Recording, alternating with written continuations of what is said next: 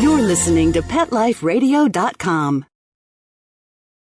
This episode of Animal Party is brought to you by Audible.com. Get a free audiobook download at audiblepodcast.com/Animal Party. Over 75,000 titles to choose from for your iPod or MP3 player.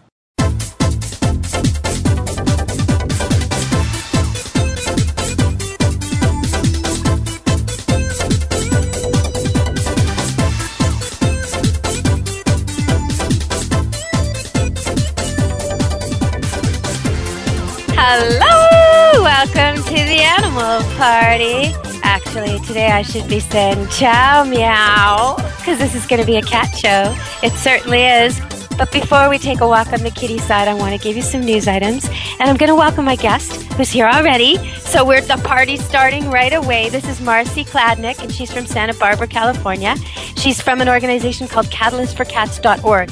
So even if you don't own a cat yourself, and you're not a pet cat person, you're probably going to like this show because it's all about cats in the wild and feral cats and what we're doing to control their populations and how that all works and what you can do.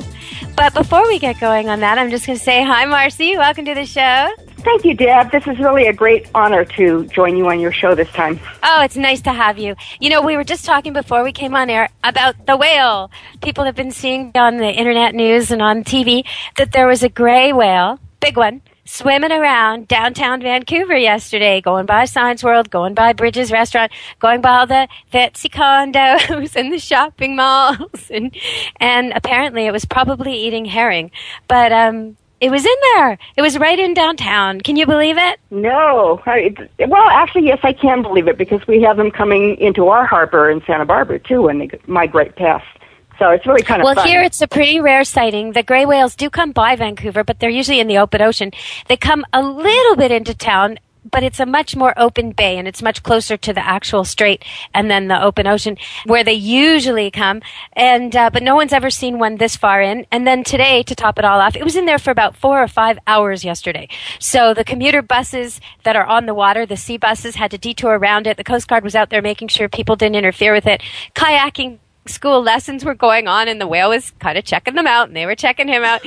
Tourists were lining all around Granville Island where they have their bakery and their cappuccinos, and usually jugglers get a lot of attention, and musicians, well, I guess they weren't getting much attention yesterday because hundreds of people were lining the pier to look down on this whale who was moseying along and eating. And there's a little bit of a worry in that there's been a lot of pollution right in that very urban water, and so people are worried. They tried to move it off because they're worried that it might be eating polluted things from the bottom. But they're hoping it's feeding on a herring school that hatched further upstream and that it'll get out of there and stay out of there. Now, the very next morning, a school of dolphins came into the same area and was delighting crowds again. So maybe this is a sign that the waters have recovered. Maybe this is a sign that we're doing better and there's a reason they're feeding there. Or maybe it's a sad sign that there's just no good, healthy food in the ocean anyway, and this is the best they can do. I don't know. I don't know how to interpret it, but it is such a thrilling sight to see these marine mammals coming so close to us. And another related story I want to tell you all about, the biggest beaver dam in the world was found. And the strange part about this is it's got no roads, no streams, no rivers, no water sources that anyone can figure out. It's in the middle of nowhere. And in a park in Canada, in Alberta's Wood Buffalo National Park, and it's 850 meters long. But it just makes me wonder how the beaver might be able to help us in the future in terms of water. Because obviously they can get water where there is none and create lakes where there is none. So there's going to be a lot of study of this beaver dam. But now that we've talked a little bit about that, I want to welcome you to the show. And the first thing I want to ask you before we go to a break is maybe you could give us an equation in your cat math. And then we'll go to break and we'll come back and we'll explain why this screwy math you do actually makes sense. So what's a good cat math equation for us? Well, the best one was from this January, and it was 1 times 3 equals 20. 1 times 3 equals 20. Okay, everybody. So we're going to go to break. We're going to listen to a word from our sponsors, and then we'll come back to the party with Marcy Kladnick. She's going to tell you about the feral cats of Santa Barbara and how 1 times 3 equals 20 in her world. Stay tuned.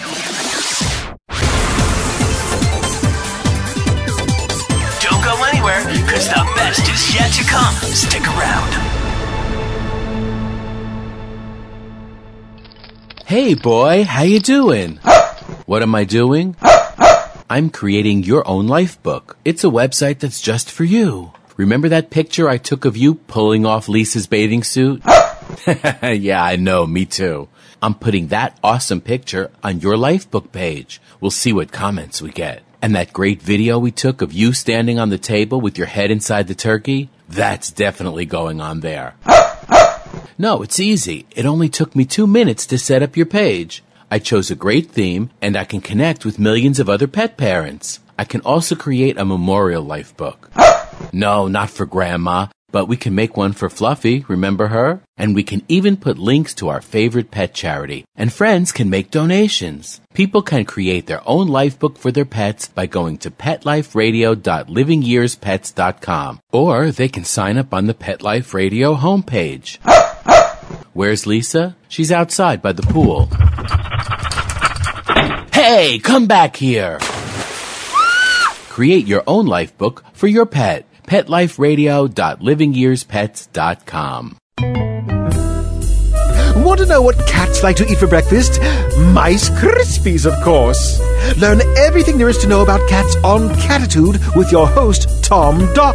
Each week, we'll spotlight a cool cat breed, give up-to-date advice on cat health, and check out spiffy new cat products. So curl up on the couch every week for a perfectly enjoyable time on Catitude.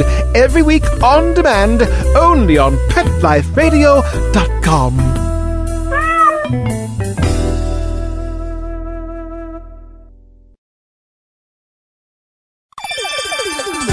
Let's Talk Pets on PetLifeRadio.com.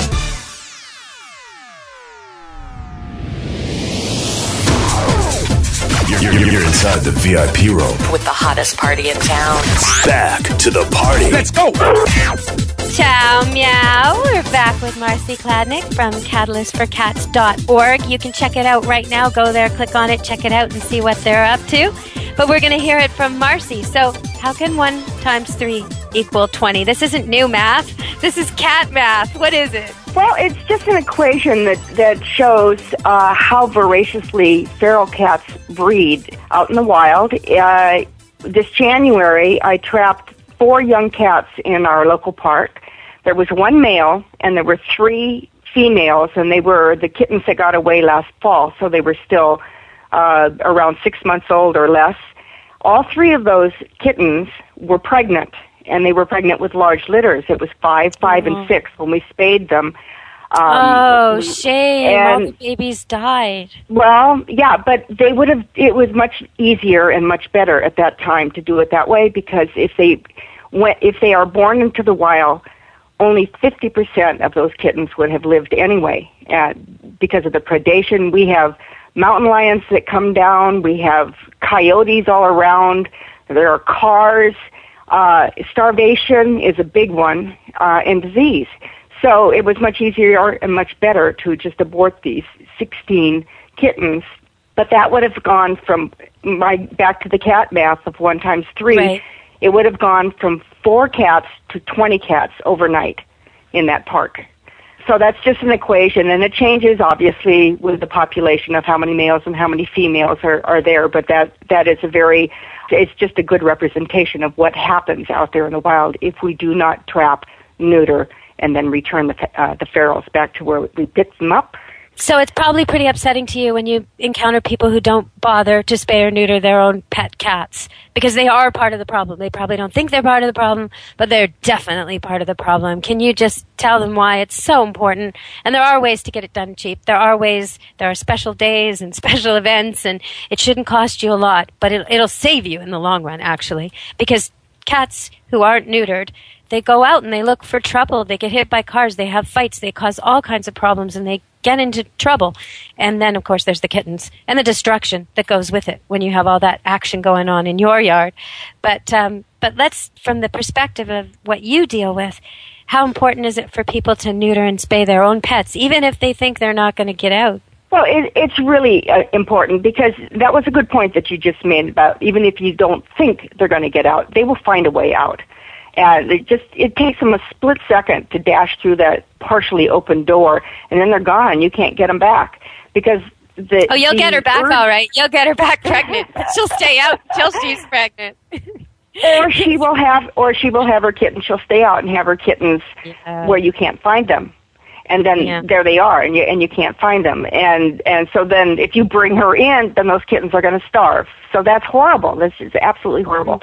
And actually, our feral population stems originally from pets that either got away, were thrown out of the house, or were, that migrated here from somebody else and they got out of somebody's car or something. So they went wild, and then they just breed. If they're not spayed or neutered, which is actually healthier for the animal anyway in the long run, they live longer because, one, they don't have the urge to fight. It's better for the community because the males don't go around spraying on everything, children's toys in your backyard, your front porch when you're having guests. There's less really at stake. Wonderful. All the territorial marking, all the battles and the explorations and the journeys are cut. They don't have any reason to go anywhere or claim any turf, so they stop bothering. And that makes it way easier to get along. I suppose even in the colonies, they must be so much more gentle than if you had 40 or 50 cats living together and they were intact, they'd be fighting every day, wouldn't they? And mating and fighting. They would. Well, they would. Yeah, and when the female has her kittens, she will eventually chase the boys away. She'll keep the female kittens with her because they're not a threat, but she will force the young males away, and then they have to wander and find their own colony where they can breed not with their mother or their sisters. So it's just a continuing thing. So that's why the tomcats roam, because they're looking for a new colony, and then they have. It sounds like a really hard life. How long does a wildcat, a feral cat in a colony like this, even with your help, how long do they live? Well, with our help, they live longer. But if they were left intact, they only live around 2 or 3 years due to all the diseases, and also when they fight and they break the skin and they bite, that's when they get the diseases passed from one to another, like the feline leukemia, the FIV, which is the feline AIDS, basically, or HIV, and rabies. That is passed through the bite. Well, when you catch these cats, so you go out to this place where they're all living in the wild because people have released them and they're reproducing like crazy, and you go out and you catch them all, and you neuter and spay them all. You cut their ears so you know which ones you've caught. I read that on your website. And then you release them again. Do you not give them shots for rabies? And maybe, I don't know, some other things too? Wouldn't you want to get them healthy? We do. Well, when we catch them, they are given an examination by a vet. If they are ill with something that's very infection, they will be put down, so it will protect the population that is still out there. And also, you realize that your pets are mingling with these cats also. So if the feral cats are ill, your pet can bring it home. And if you have more cats in the house. So during this pet exam, they are vaccinated for rabies and they're vaccinated for distemper. And they really only need one of those vaccinations a year, or not a year, but once in their life if they're an adult. So that helps protect everybody. And then the chances for disease, and they are also treated for fleas too. And that everybody knows how bad that is out there. So even if it kills a few hundred fleas, it's better than none. Well, you know what? I imagine that in your climate, because I know you're calling from California, Santa Barbara, that things... I remember traveling with our standard poodles to Florida, Southwest Florida, and the flea problem, which we never really experienced at home in Canada, was all of a sudden we were at battle. This was a big deal, and we had to go at it, shave it down, and it was a big deal. Probably you get kittens all year round where the rest of us might not. We might have a little breathing space in the winter. Yes, unfortunately, with the warm weather, especially last year, it was so warm for so late, and it warmed up early in the spring, too, that the kittens started popping up early. And this year, we are having very large litters because we've had so much rain this year. And if you're trying to figure out why that would happen, it's because there's more food for the rodents and the birds out there. So because there's more food, the litters are larger. So we're dealing with that again this year, too. And with the warm weather, that's when the kitten season starts. And if we have an extraordinarily warm year, then the kitten season is 12 months instead of only 9 months. Okay, you just mentioned birds, and I want to talk about birds because I see here that my cats tend to bring in far more rodents than they do birds. So it's like one bird a year, if that. And from the looks of it, the birds look like they're babies, and they probably were out of the nest too early and would have been caught by something else. Seems to me they can spend all day trying to catch a hummingbird underneath a hummingbird feeder and never get lucky, whereas they bring in rats, moles, voles, house mice, farm mice, every kind of rodent you can think of, really quite efficiently. And so I want to know, why are the bird people or many of the bird people, I should say, not all of them, but many of the bird lobbyists, they seem to quote incorrect stats, saying things like 1 billion songbirds are killed every year by feral cats, which isn't true.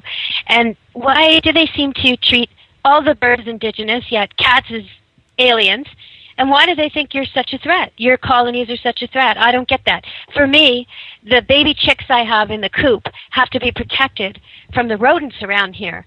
They're okay against the cats already when they're not, once they have their feathers. They're fine with the cats, but they got to watch it with the mice and the rats and things that come at night. And so I have to keep them closed off until they're big enough to stand up to the rodents. If I didn't have cats, there's no way I could have baby chickens around. And so I really don't understand why people are so against the cats. Is it a problem you see? Are the cats really hitting the songbirds? Well, here again, it's population control. If the cats are left to breed and the colony becomes huge, yes, they're going to eat everything and anything that they can catch, including songbirds. This is another reason why we trap and neuter, and then we return them because we control this population. We also have feeding stations, so we can monitor the number of cats, we can monitor their health, and we can monitor if any new cats show up, so we can catch them and bring them into the program. And the songbirds, decimation of songbirds is more than just feral cats, and it's more than just rodents. And it's more than just the hunting birds that come and take them. It's things like pollution, habitat, airplanes, pesticides, fertilizers, cars. Cars is a big one. But things we can control are things like the herbicides and the pesticides we use, the golf course runoff, the pollution we throw away, those plastic rings we've talked about before that go on the pop containers, and the six-packs. They have to be cut up. Otherwise, birds get into them and they get into trouble because they look like food to them. So we have to be really conscious of this kind of thing. But I do think, when I picture a sensitive nesting area, if there weren't some feral cats there, I think it would be overrun with rodents, taking the eggs and taking the chicks and harassing the birds. So I think there is a balance there. But I do understand that in one case you mentioned the cats were a threat to the birds, so you relocated them. So it sounds like you're quite reasonable about this. Okay. Right. Now, what happens to cats when they can't go back to where they're from, like in that case? Well, in that case, then we find a relocation site for them. In the case of trapping ferals in, say, an urban situation, we don't want them to go back to the parking lot where they came from or they're in an apartment complex or whatever. So what we'll do, if they're the right coloring, dark cats actually are best for barn situations. We have plenty of ranches and farms around us in the outlying valleys, and we will relocate them to a barn, and we'll put them in a cage with food and water and everything for a couple of weeks, so they get to see what the situation is that they're in right now. So they need to learn that this is going to be home, and so they'll watch the rodents, they'll watch the birds or whatever. If there's a koi pond, they could try fishing, who knows. But they will see all this stuff, and then when we let them out, they will stick around, especially if we keep a food dish, food and water. They will learn that this is their new home. We had a situation on a local ranch that I had to relocate 6 cats that some irresponsible homeowner left behind when she moved out. Oh, that's terrible. Oh, it is. It's terrible. And, of course, all these cats were intact. That was my original cat math, was 2 times 4 equals 32. And I caught them and relocated them to the neighbor who, she has never had a cat in her life, and she said, I'll take them all. I couldn't believe it. Okay. And now she loves cats. So we took the 6 cats, and they were all set up. It was a family. It was a colony, so they were in a very large cage. and they were in the cage for 2-3 weeks, and then came the day to open the cage. In the first 10 minutes, the mama cat had a mouse. In the first 10 minutes, she'd been watching it for 3 weeks. So, I bet. Yeah. And they learn fast. They learn fast. It's amazing. I had a barn cat once. But you know what I wonder? When you talk about how you don't adopt out the ones to barns that have pink pigment, and you explained to me that it's about skin cancer, I wondered if it would be possible to adopt those cats out to barns in places where it rains a lot. Like here, you really wouldn't. I wish we had enough sun that this was a concern here, but it isn't, you know? So there are places, barns all over Washington State, here in BC, where the color wouldn't really affect their chances in that way. You might want to set up a kitty transport if you can find farms. You know what? While we're on the subject, let's tell people, if they want to get involved, if they think they can help in some way, what are 4 easy ways they can help? I'm sure that, well, they could donate money, but what else can they do to help? Well, get in contact with any local rescue operation. See if you could. There are lots of jobs you can do. There's transporting of the animals. There's trapping of the animals. There's feeding, maintaining feeding stations, which I explained why we do that. And then if we do come across kittens in the wild that are young enough, we take them in and foster them and socialize them, and they actually become pets. They're very wonderful pets. I have some right now in my garage. I have a feral mom with 5 babies, and I've had them since the babies were 4 days old. And they think I'm mom now, and I mean it's wonderful. They're going to find wonderful homes. So there are lots of ways that someone can help out in this, and as much time as you want to spend, or as little time as you want to spend. It could be transporting for a spay day, because we do have a spay day. You know what? I like the sound of spa day better than spay day, but okay, let's spay day. What's a spay day? Is that something where it's partially funded and a vet's volunteered to help out, and so it's extra cheap, or what's that mean, spay day? Yeah, absolutely. We have volunteer vets that come in, and we usually do it on a Sunday in a facility that's normally closed, and then the vets will volunteer their time, and there will just be a mass production line of cats coming in being spayed and neutered. And it's great. It's really wonderful. And so there's mass trapping done a couple nights, the first 2 nights before that. And it's like you watch them get taken out of the cycle of battles and violence and constant pregnancies, and have a decent life. You know what? I'm going to ask you, we got to go to our sponsors again, and so the party keeps on moving, and we'll be back at the party in a minute with Marcy Kladnick from CatalystForCats.org. But while we refresh our drinks, I'm just going to ask you to practice, because I'm going to let everybody hear.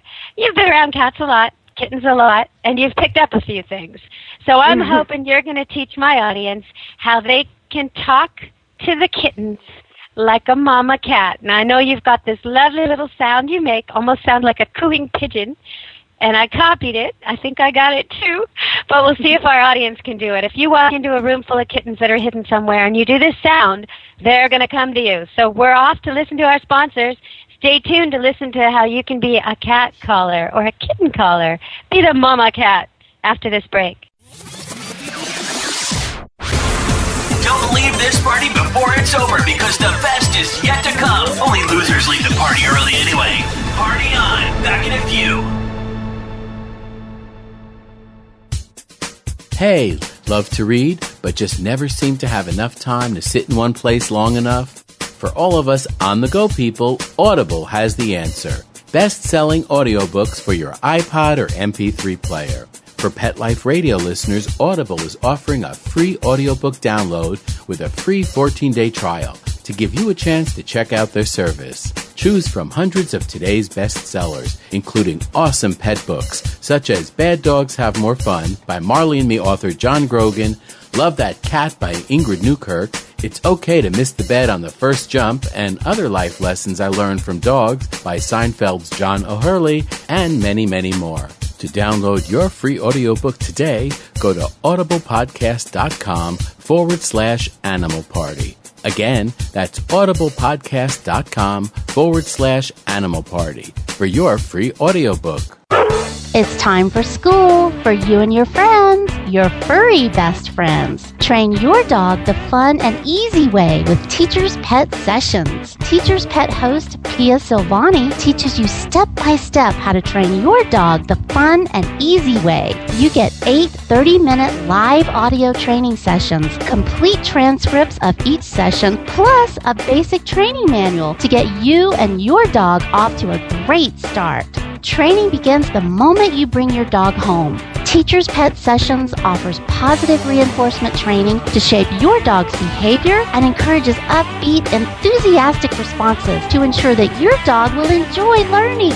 Teacher's Pet Sessions dog training is fun at both ends of the leash. So listen, learn, and laugh with your dog with Teacher's Pet Sessions. Get your copy of Teacher's Pet Sessions Volume 1 today. To order, go to teacherspetsessions.com.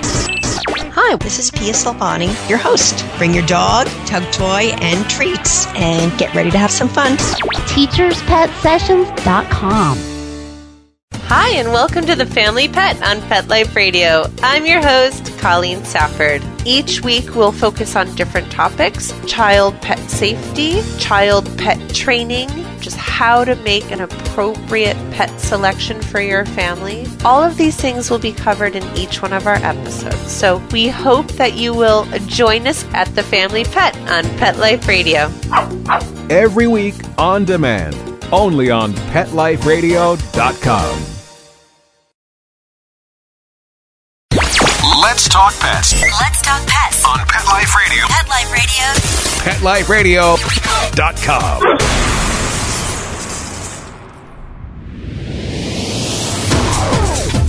You're inside the VIP room. With the hottest party in town. Back to the party. Let's go.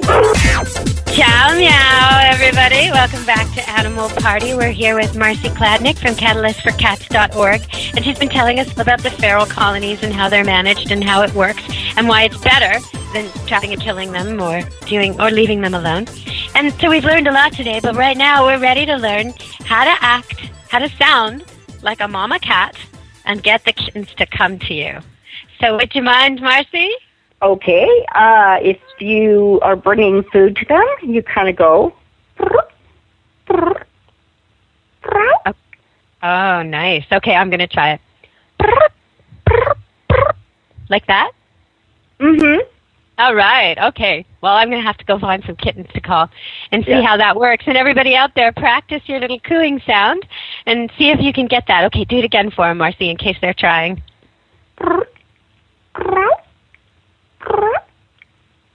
If you know, it sounds so familiar. I'm sure I've heard my cats do that on occasion, maybe when they were younger, maybe to each other when they're really affectionate and ear-licking. And, you know, I'm not sure when, but I know it sounds familiar. So I'm sure people out there can try that on their kittens and see if they come.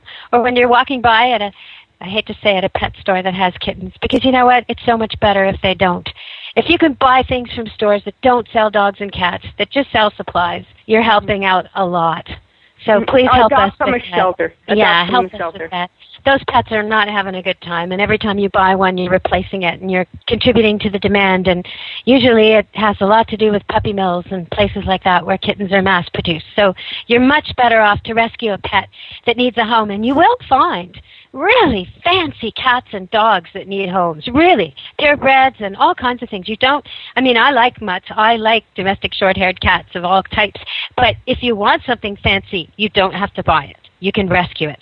And they will bond with you, and they will be grateful. So let's go back to these feral cats. Do any of them, what if you get a litter really young? Can you not kind of make them like people?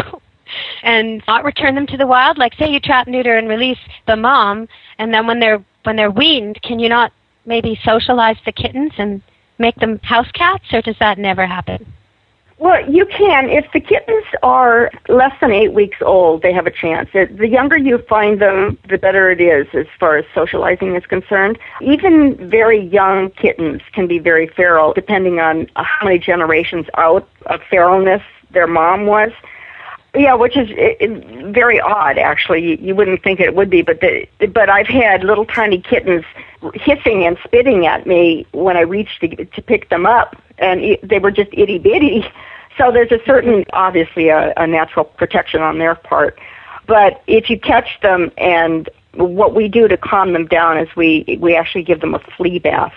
And there's nothing more calming than warm water and being wrapped up in a towel all soapy with a flea dip on them, and just holding them for 5 minutes, and they just relax. Some of them just go limp. It's amazing. And then that's all part of the taming that we do if they're really feral. But they make wonderful pets. They turn into these big purr blobs, which is really, who doesn't like a purring cat on their lap? I don't know. Yeah. Well, or on your book, which is more usually the case, or at your feet when you're about to walk. But splitting hairs here. So I know you have a bi-weekly cat column. It's been going for over 2 years. Would you let us know some of the topics they'll find if they go to catalystforcats.org and look up your column? What are some of the things they can read about? Well, I do deal with the feral population issues, but I also do a lot of things for pet owners, like little tricks of the trade on just little things that I've learned on taking care of cats, how to protect your cats from coyotes, maybe staying sane when you've had a death in the family of one of your pets or something, how to make toys. That's a nice one. That would be fun for crafts and Christmas gifts and things like that with kids. Mm-hmm. That's nice. Mm-hmm. I like that. Yes. And how to grow catnip also, because that's also a good thing for your cats, because your cats like to eat green things. And well, you know what? Since you mentioned catnip, I'll just tell people catnip, catgrass, catmint.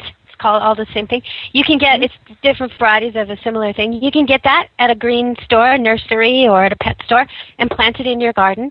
But what I recommend for people is if you want to have cats in your garden, then keep this in mind. They like things that are dry and sandy, soft surfaces. They don't like anything that smells like citrus. So if you want to set aside an area of your garden that will welcome cats, invite cats, be cat visited, and then you get the rodent and bug deterrent effect, if you want to do that, then this is what you do. And you can do it in a perimeter way, so they're always helping you keep those things you don't want out of your garden. If you want to keep cats away, you go the opposite. So lots of things that smell citrusy. There's a plant called rue, R-U-E, that they don't like. Get a rock garden. Make it sharp rocks. They won't go there. Water it, not so it's soaked, but often, so it's always damp. They don't like that. But if you're trying to deter cats, it's always easier to do it if you can set aside a small area that draws them. And then they'll just do their business there and be there and help you out with your gardening. So catnip or catmint is also very invasive in your garden. So what I do is I recommend planting it in a pot. Otherwise, it can take over your garden. Yeah, that's important. It is a lot like mint that way. But it has beautiful purple flowers, sometimes white, sometimes light purple, sometimes even a deep purple. There are different varieties of it if you're talking about catnip itself. Catgrass looks more like a grass, but they like that too. And it's not bad for people. There's all kinds of ways you can use it. If you look it up in the herbal books, there's all kinds of remedies that catnip is called for. So it's a nice addition to your garden, but you definitely want to watch the invasiveness. And it'll do better in something like a clay pot than it will just in plastic or something like that. It's a true herb. It likes the herb situation. And so do cats. Cats would love to hang out in your herb garden, your lavender, your mint. That's where they want to be. Okay, not near your onions and your garlic. and if you do use citrus peels, you know, a lot of people compost them and they put them in the soil and they use them to deter bugs. That's great, but just don't do that in the cat area because they really don't like the smell of citrus. So I wanted to bring something up. In the news, there was a terrible story about coyotes being slaughtered. A ton of them, 18,000 in the last few months, because there's a bounty for them in Saskatchewan where you get $20 for every coyote you come in with. And they actually just come in with the paws, which is just disgusting. But anyway, so they found 37 coyotes dumped, all their bodies without their paws, in another province. So that's like another state, right? So people went across the border, killed them all, grabbed their paws, went back to get their money.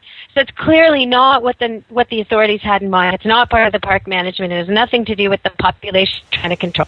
And anyway, coyotes cannot be controlled through mass killing. They can only be controlled through food source, like you were mentioning about the cats. If there's a lot of food, coyotes will have more pups. If there's not a lot of food and there's too many coyotes, there's encroaching mountain lions and other animals, whatever the reason, then they'll have less pups. Less females will get pregnant each year. And so every time you slaughter a whole bunch, the few that remain, and there's always a few that remain, will have pups like crazy, and in no time you'll be back to the old numbers. So this just doesn't work. Doesn't work at all in coyote populations, and it especially doesn't work when you factor greed in and humanity and how we'll take them from anywhere to satisfy the quota.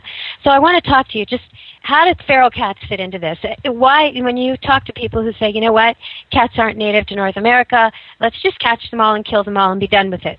Why doesn't that work? Because then there would be a population explosion of the rodents, the gophers and the rats and the mice. And the rats, I believe, came over on ships also. They weren't indigenous to the North Americans. Right.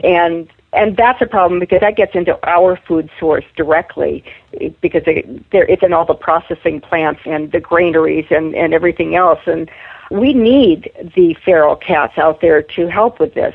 Well, that's how cats found their way to joining humanity in the first place in Egypt when they had the giant granaries and the desert conditions. This is what cats are meant to do. So I see your point. If you get rid of the cats, you're going to need pesticides and poisons, and we just don't want to be going that way, especially if you're talking about sensitive roosting areas, natural areas on cliffs where shorebirds come. I mean, that's not where we want pesticides and poisons. This is crazy thinking. Animals manage animals better. So I think you're totally right on this, and it's proving true, isn't it? It must be working for you, the TNR. Oh, it absolutely does. We have reduced the feral population in the county. Tremendously. It's great. We have stable colonies, which is what we were aiming at, and they do stabilize. Even though they don't breed, there will be always those cats out there that are intact that wander in. So it keeps the colonies at a pretty level state as far as numbers are concerned. Well, even when you talk about the colony and you talk about things like them dying by coyotes or birds of prey if the cats aren't there to feed those animals, what's going to feed those animals? I mean, they're part of a chain. They're not just predators. They're prey too. And they're living in the thick of it, coexisting there successfully. I think sometimes we like to think of the birds as indigenous, even though many of them have had to alter their migration routes and will continue to have to alter migration routes. And the birds are definitely under siege, but I don't think getting rid of feral cats is going to solve the problem for the birds at the moment. The big thing that would help them would be controlling our own pollution and our own use of pesticides and fertilizers, because that's what's hurting the birds the most. And understanding what spay and neuter is really all about. It's more than just breeding. It's also the health of your animal. So you need to think about, as a pet owner, because there will always be cats, there will always be puppies, many more than we can find homes for. When I looked at Catalyst for Cats, I know that one of the most important things on there, even though it's all about dealing with feral cats, it's emphasized over and over again that people should spay and neuter their own pets. Why is that so important to Catalyst for Cats and to you? Well, spaying and neutering is better for the health of the animal, and the cats really don't need to breed. The old way of thinking was, let them have the first litter of kittens, it's better for them. And that's really not true. We actually spay and neuter very young. We do it at 8 weeks, which is, people go, really? No kidding.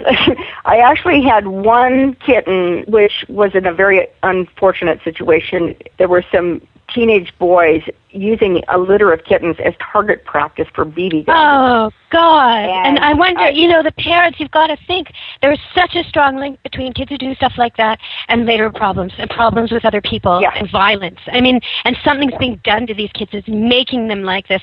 Somebody has to intervene. This is the stuff that makes you take your kid to a counselor. I mean, I've gone through this before with the SPCA, but if you have a kid who's acting out against animals in any way and you're wondering about it, go to the ASPCA website. There's a whole list there of things to watch out for, and then how you can get some help, because it's really important. Before your big boy turns this on his little sister, get some help. Okay, So what did you do? So anyway, there was one little kitten that had his eye shot out, and so we needed to remove the eye. So he was only 4 weeks old. He was only 15 ounces. And the vet was going to be removing his eye, and I said, well, since he's going to be under, is there any chance you could just neuter him at the same time so he doesn't have to go under again? And she said, yeah, I could. So we had one kitten that was neutered at 4 weeks, and he turned out to be the sweetest little kitten, and we found a wonderful home for him, so that was all good news. Well, you know what? I think there's a bit of an old macho attitude, especially about dogs, and I see it here at Camp Good Dog sometimes. And, you know, the dogs who are in a breeding program, like you mentioned, we have some dogs from guide dog programs who come here, and they're breeding stock, and some of their offspring help people see, and there's a reason they're kept intact, and they have a life. Those studs get to see a female in heat, and they get to be with her, and they're not crazy for it 24/7 because they're denied it. They get an outlet, and they understand what it's for and when to use it, and they're pretty functional dogs. They get along with everybody. But the ones that I see that are intact and aren't being bred properly, have no outlet at all, are really, really socially struggling. They don't get along. They can't go to the dog park. They can't be off leash. They can only be walked with dogs of the opposite gender, and only certain ones. They're often looking for trouble, quick to rise to any possible challenge. You know, they've got issues. There's no question. And if they smell a female in heat, God help you if you're trying to keep that dog from that female and there's traffic between you or something that could hurt him. So really, if you don't have an outlet for your dog, if you just think, oh, I love my dog, I love my cat, she's so beautiful, someday I'll breed her and I'll have a cat just like her, that's really wrong thinking. You know, in the meantime, the chances of your dog or cat getting out and making tons of offspring that nobody wants, including the litter that you only want one of, is just huge, huge, huge. Vast majority, that's what happens. But even if you were lucky enough to only have it mate the one time you wanted and find homes for every single offspring, you've still got a miserable pet most of the time. And a loose cannon waiting to run away and go into heat without you knowing it at any time. Or zip over under the fence and get at the neighbor's female at any time. So it's really not worth chancing. And you can find a dog or cat exactly like yours or almost exactly like yours other ways. Like a brother, sister, similar parents. There's all kinds of ways. Look on the internet. You'll see their faces. The dogs and cats waiting for homes. You'll see what they look like. No guesswork, like with a puppy or a kitten. You can see what they're like. Find one exactly like what you want. So is there anything else you want to leave people with? I know they can go find out about all your columns at catalystforcats.org, and they can volunteer, and they can find out how they can help. There's all different ways. Mostly it's about neutering and spaying your own pets, and sending the message to every time it comes up that you're for trap, neuter, and release colonies, TNR colonies, and that they don't hurt the birds, and that it's part of the solution, and helping Marcy and Catalyst for Cats spread the word. Is there anything you'd like to tell people, Marcy, before we go? No, just consider the welfare of your cats and your pets and your own household, because you will see your pet if it's a male intact, how it wants to get out. It can drive your home crazy because it will start spraying around inside your house, and there's nothing smellier than an intact male's urine. And your female will drive you crazy. It's not his fault. If you have an intact male with desires and hormones and urges, and he can smell a female in heat a few acres away, and you live in a city or a suburb where there's a lot of them, he can't help himself. He is going to chew apart the sofa that's right near the door. Just don't get mad at him. Get mad at yourself and make the vet appointment. So, and it's the same with the female. When the females go into heat, they don't know what's wrong. They just drive you crazy. And we had a situation where a female pet went into heat, and their way of dealing with it was to just throw her outside. Well, of course, she got pregnant and had 5 babies, and all 5 babies were born with agenesis, which was it's a malformation of the upper eyelid. And it's something that would have been very expensive to correct. These were kittens that weren't wanted in the first place, and we ended up having to put the whole litter down, which was extremely sad. She should have been spayed. The mom should have been spayed in the first place, so it never happened. Well, and there are many vets out there who won't spay your cat once it goes into heat. So you really ought to do it first. But the noise they make that gets a cat thrown out, and really you don't want to throw your cat out when it's in heat. That's the worst thing you can do. That noise, do you think you could imitate it? I think I could give it a shot.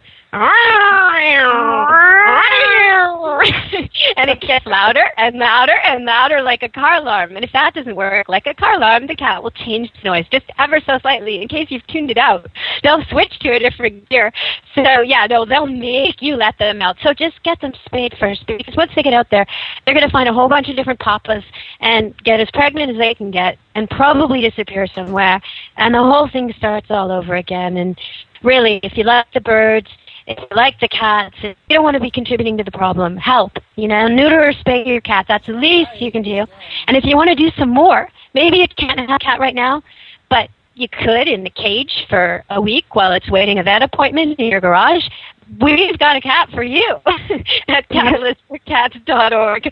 They need these weird little placements, not very much time, and usually the cats are caged because they're not meant to go into your home. They're meant to be re-released. But if you have the time to drive to the vet a couple of times and feed it and clean up after it for a week, then they could really use your help at catalystforcats.org. And there's other cat rescue places, too. They're all over North America. Anywhere you're listening, you can find cat rescue just by going on the web and checking it out. They could even go to the local shelters, because I don't know how it is up there, but our shelters down here are very understaffed, and they have too many animals. So many animals are being euthanized in the shelters now because they don't have the staff to care for them. So go volunteer at your local shelter, too. And you'll get so much back. I mean, even little things like going and just brushing cats for an hour, or playing with kittens, or there's all kinds of jobs that you can do there. They're not paying you. You get to pick what you want. And there's cats galore.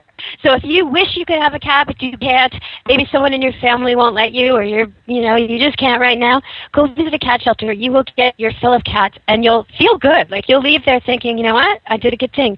A lot of those cats will be more socialized and more calm. So pick your favorite one and spoil it like mad, and you watch. It'll find a home.